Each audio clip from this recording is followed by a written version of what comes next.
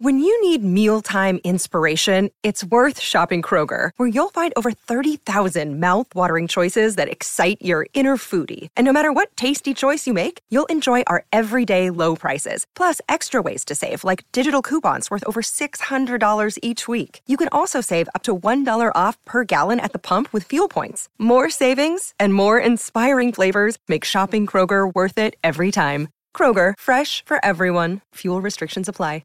Evan Lazar here with your Patriots newsfeed for Monday, August 9th. Today's newsfeed is powered by our exclusive wagering partners at betonline.ag. The Patriots practiced for the second consecutive day in pads on Monday afternoon. Training camp practice number 11 for New England. Patriots head coach Bill Belichick spoke before practice. Belichick mentioned that the next 2 days, Monday and Tuesday, will be training camp-like practices, and the Patriots will have a preparation day on Wednesday for their preseason opener against the Washington football team right here at Gillette Stadium on Thursday night. Belichick was also asked about two Patriots that are making a name for themselves this training camp: kicker Quinn Nordin and defensive tackle Carl Davis. Here's the head coach on two standouts here this summer. Yeah, Quinn's improved.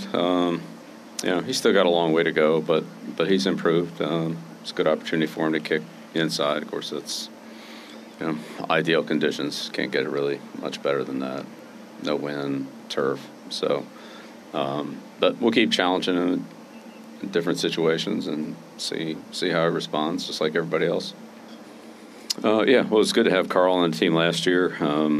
Unfortunately, he didn't get to play a lot, but I think he fits into our defensive system here. He's had a good camp,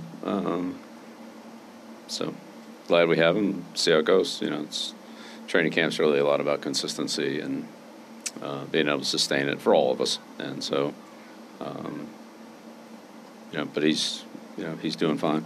The Patriots practiced, as I mentioned, for the second consecutive day in pads. This is padded practice number 4 for New England. It was decisively won by the defensive line over the offensive line, including a goal line run period where the defensive line stuffed the offense 3 times out of 4 tries. The Patriots, however, did not practice without, center David Andrews, tight end Hunter Henry, and long snapper Joe Cardona. Andrews is dealing with a hand injury. Henry is dealing with a shoulder issue that could hold him out at least a week or so, according to a source. So the Patriots are going to be without their tight end, at least for Thursday night. In the preseason opener, was unsure of whether or not Hunter Henry would actually play in the preseason opener, but he will not be out there for the next couple of practices. So that is something worth monitoring moving forward. As we know, Hunter Henry has a little bit of an injury history with the Los Angeles Chargers throughout his career, so certainly not good news that the Patriots tight end is already injured here in the early going